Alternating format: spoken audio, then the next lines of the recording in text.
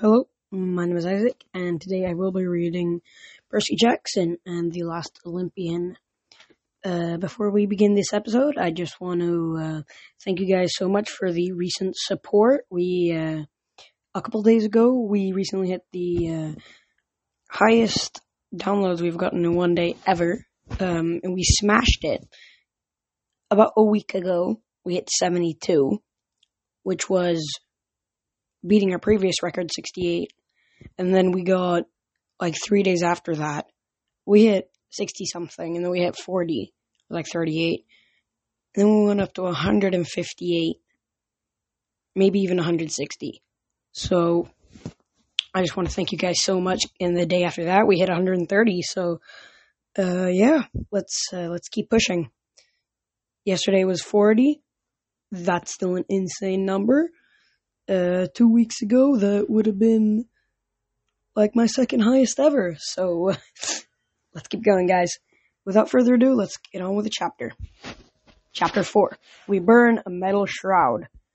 I dreamed Rachel Elizabeth Dare was throwing darts at my picture. She was standing in her room. Okay, back up.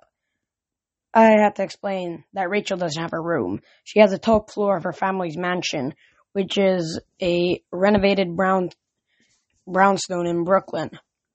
Her room is a huge loft with industrial lighting and floor-to-ceiling windows. It's about twice as big as my mom's apartment. Some alt rock was blaring from her paint-covered Bose docking system.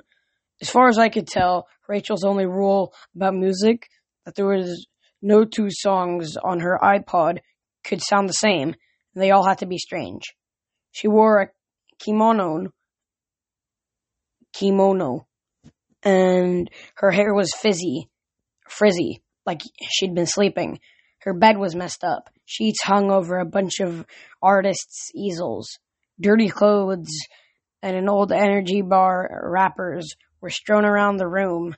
But when you've got a room that big, the mess doesn't look so bad.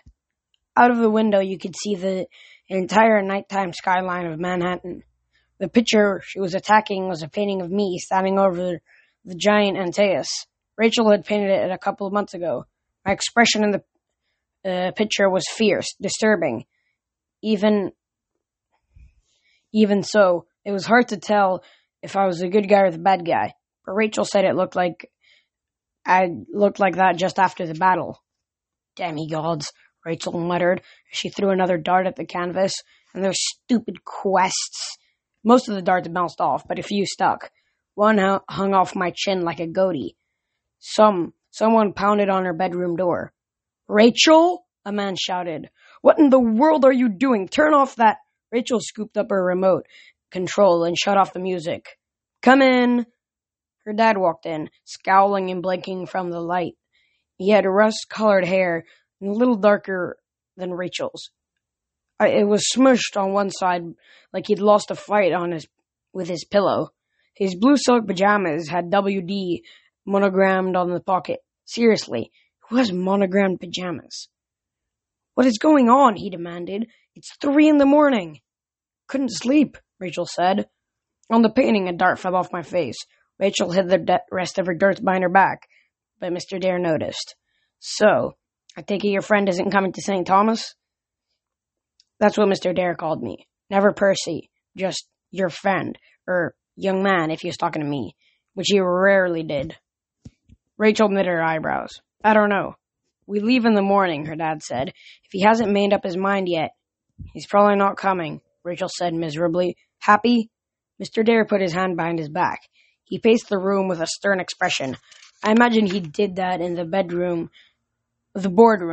of his land development country and made his employees nervous. "Are you still having bad dreams?" he asked. "Headaches?"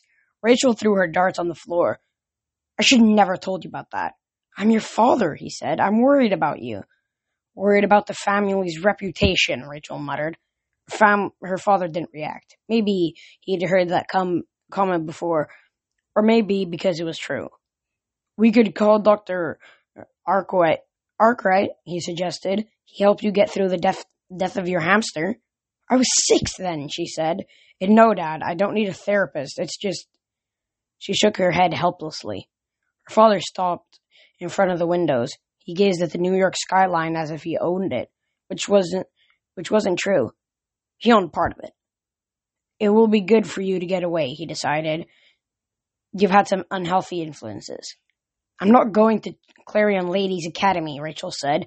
My friends are none of your business. Mr. Dare smiled, but it wasn't a warm smile. It was more like someday you'll realize how silly you sound. Try to get some sleep, he urged. We'll be at the beach by tomorrow night. It'll be fun. Fun, Rachel repeated. Lots of fun. Her father exited the room. He left the door open behind him. Rachel stared at the portrait of me. Then she walked to the easel next to it, which was covered in a sheet. I hope they're dreams, she said. She uncovered the easel. It was a hasty charcoal sketch, but Rachel was a good artist. The picture was definitely Luke as a young boy. He was about 9 years old, with a wide grin and no scar on his face. I had no idea how Rachel could have known what he looked like back then, but the portrait was so good I had a feeling she wasn't guessing. From what I knew about Luke's life, which wasn't much, the picture showed him just before he found out he was a half-blood and ran away from home. Rachel stared at the portrait. Then she uncovered the next easel. The picture was even more disturbing. It showed the Empire State Building with lightning all around it. In the distance, a dark storm was brewing, with a huge hand coming out of the clouds. At the base of the building, a crowd had gathered, but it wasn't a normal crowd of tourists or pedestrians. I saw spears, javelins, and banners, the trappings of an army. Percy, Rachel muttered as if she knew I was listening. What is going on? The dream faded, and the last thing I remembered was wishing I could answer Rachel's question. The next morning, I wanted to call her, but there was no phones at camp. Dionysus and Chiron didn't need a landline. They just called Olympus with Iris message whenever they needed something. And when demigods used cell phones, the signal ignite every monster within 100 miles. It's like sending up a flare. Here I am. Please rearrange my face. Even within the safe borders of camp, that's not the kind of advertising we wanted to do. Most demigods, except for Annabeth and a few others, didn't even own cell phones. And I definitely couldn't tell Annabeth, hey, let me borrow your phone so I can call Rachel. To make the call, I would have to leave camp and walk several miles to the nearest convenience store. Even if Chiron let me go, by the time I got there, Rachel would have been on the plane to St. Thomas. I ate a depressing breakfast by myself at the Poseidon table. I kept staring at the fissure in the marble floor, where 2 years ago, Nico had banished a bunch of bloodthirsty skeletons to the underworld. Memory didn't exactly improve my appetite. After breakfast, Annabeth and I walked down to inspect the cabins. Actually, it was Annabeth's turn for inspection. My morning chore was to sort through reports for Chiron. But since we both hated our jobs, we decided to do them together so wouldn't be so hideous. We started at the Poseidon cabin, which was basically just me. I'd made my bunk bed that morning. Well, sort of. I straight at the Minotaur horn on my wall. So I gave myself a 4 out of 5. Annabeth made a face. You're being generous. She used the end of her pencil to pick up an old pair of her running shorts. I snatched them away. Hey, give me a break. I don't want Tyson cleaning up after me this summer. 3 out of 5, Annabeth said. I knew better than to argue, so we moved along. I tried to skim through Chiron's stack of reports as we walked. There were messages from demigods, nature spirits, and satyrs all across the country writing about the latest monster activity. But they were pretty depressing, and my ADHD brain did not like concentrating on depressing stuff. Little battles were raging everywhere. Camp recruitment was down to 0. Satyrs were having trouble finding new demigods and bringing them to Camp Half-Blood Hill because so many monsters were roaming the country. Our friend Thalia, who'd led the hunters of Artemis, hadn't been heard from in months. And if Artemis knew what had happened to them, she wasn't sharing information. We visited the Aphrodite cabin, which of course got a 5 out of 5. The beds were perfectly made. The clothes in everyone's footlocker were color coordinated. Fresh flowers bloomed on the windsill. I wanted to dock a point because the whole place reeked of designer perfume, but Annabeth ignored me. Great job as usual, Selena, Annabeth said. Selena nodded listlessly. The wall behind her bed was decorated with pictures of Beckendorf. She sat on her bunk with a box of chocolate on her lap. And I remembered that her dad owned a chocolate store in the village, which was how he'd caught the attention of Aphrodite. Want a bonbon? Celine asked. My dad sent them. He thought they would cheer me up. Are they any good? I asked. She shook her head. They taste like cardboard. I didn't have anything against cardboard, so I tried one. Annabeth passed. We promised to see Selena later and kept going. As we crossed the commons area, a fight broke out between the Ares and Apollo's cabin. Some Apollo campers, armed with firebombs, flew over the Ares cabin in a chariot pulled by two Pegasi. I'd never seen the chariot before, but it looked like a pretty sweet ride. Soon the roof of the Ares cabin was burning, and naiads from the canoe lake rushed over to blow water on it. Then the Ares campers called down a curse, and all the Apollo's kids' arrows turned to rubber. The Apollo kids kept shooting at the Ares kids, but the arrows bounced off. Two archers ran by, chased by an angry Ares kid who was yelling in poetry. Curse me, eh? I'll make you pay. I don't want to rhyme all day. Annabeth sighed. Not that again. Last time Apollo cursed a cabin, it took a week for the rhyming couplets to wear off. I shuddered. Apollo was god of poetry as well as archery, and I'd heard him recite in person. I'd almost rather get shot by an arrow. What are they fighting about anyway? I asked. Annabeth ignored me while she scribbled on her inspection scroll, giving both cabins a 1 out of 5. I found myself staring at her, which was stupid since I'd seen her a billion times. She was about the same height as me this summer, which was a relief. Still, she seemed so much more mature. It was kind of intimidating. I mean, sure, she'd always been cute, but she was starting to look seriously beautiful. Finally, she said, that flying chariot. What? You asked about what they were fighting about. Oh, right. They captured it in a raid in Philadelphia last week. Some of Luke's demigods were there with that flying chariot. The Apollo cabin seized it during battle, but Ares' cabin led the raid, so they've been fighting about it, whoever gets it, since. We ducked as Michael Yu's chariot dive-bombed an Ares camper. The Ares camper tried to stab him and cuss him out in rhyming couplets. He's pretty creative about rhyming those cuss words. We're fighting for our lives, I said, and they're bickering about some stupid chariot. They'll get over it, Annabeth said. Clarice will come to her senses. I wasn't so sure. That didn't sound like the Clarice I knew. I scanned more reports, and we inspected a few more cabins. Demeter got a 4, Hephaestus got a 3, and probably should have gotten lower. But with Beckendorf being gone and all, we cut them some slack. Hermes got a 2, which was no surprise. All campers who didn't know their godly parentage were shoved into the Hermes cabin, and since gods were kind of forgetful, that cabin was always overcrowded. Finally, we got to the Athena cabin, which was orderly and clean as usual. Books were straightened on the shelves, the armor was polished, battle maps, and blueprints decorated the walls. Only Annabeth's bunk was messy. It was covered in papers, and her silver laptop was still running. Vlakas, Annabeth muttered, which was basically calling herself an idiot in Greek. Her second-in-command, Malcolm, suppressed a smile. Yeah, we cleaned everything else. Didn't know if it was safe to move your notes. That was probably smart. Annabeth had a bronze knife that she reserved just for monsters and people who messed with her stuff. Michael grinned at me. We'll wait outside while you finish inspection. The Athena campers filed out the door while Annabeth cleaned up her bunk. I shuffled uneasily and pretended to go through some more reports. Technically, even on inspection, it was against camp rules of 2 campers of the opposite sex to be, alone in a cabin. That rule had come up a lot when Selena and Beckendorf started dating.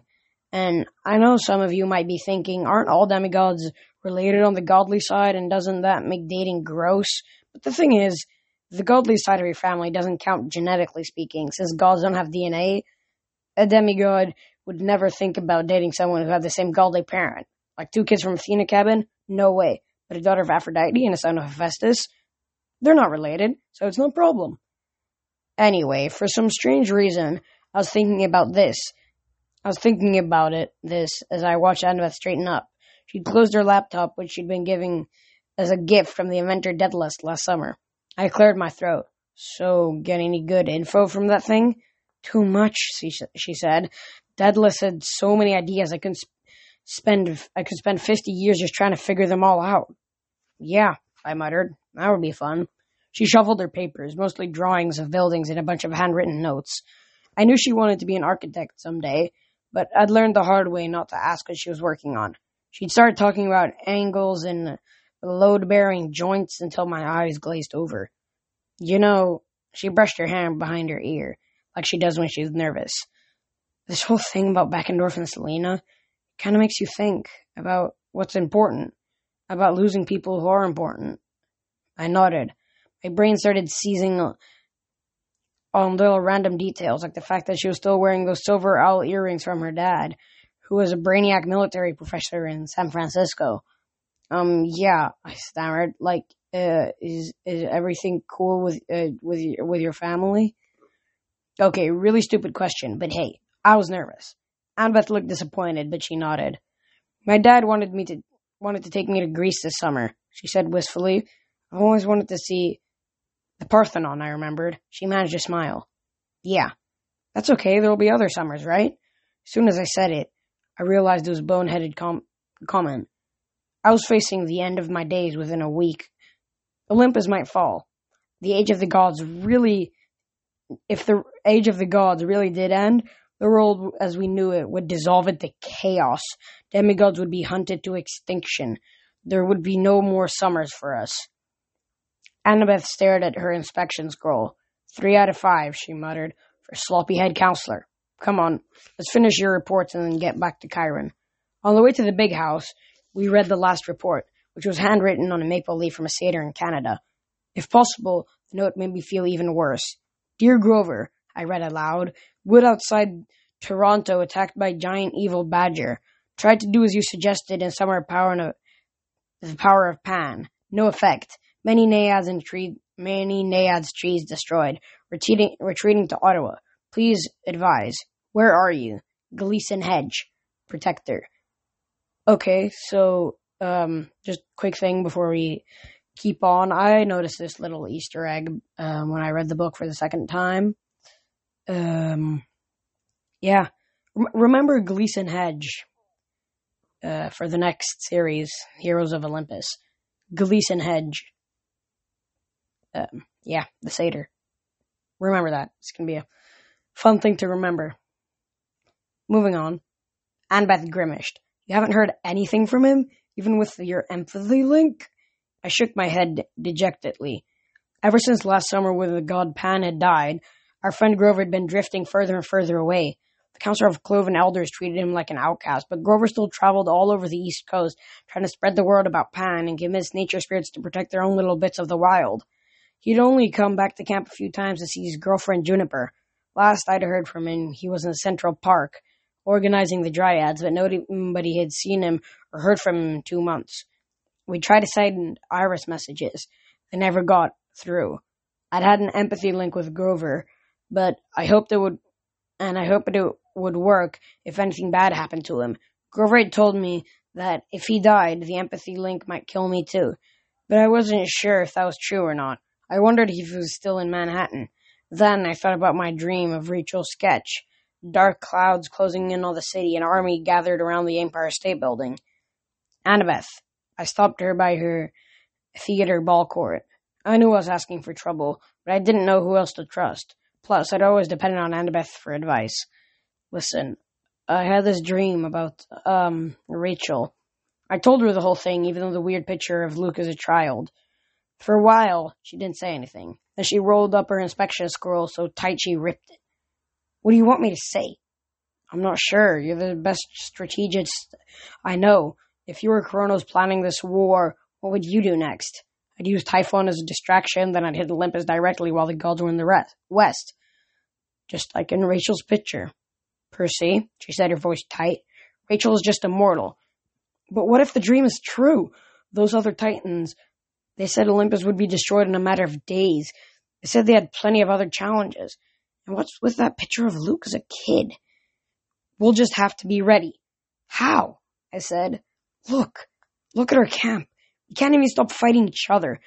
And I'm supposed to get my stupid soul reaped. She threw down her scroll. I knew we should have shown you the prophecy. We shouldn't have shown you the prophecy. Her voice was angry and hurt. All it did was scare you. You run away from things when you're scared.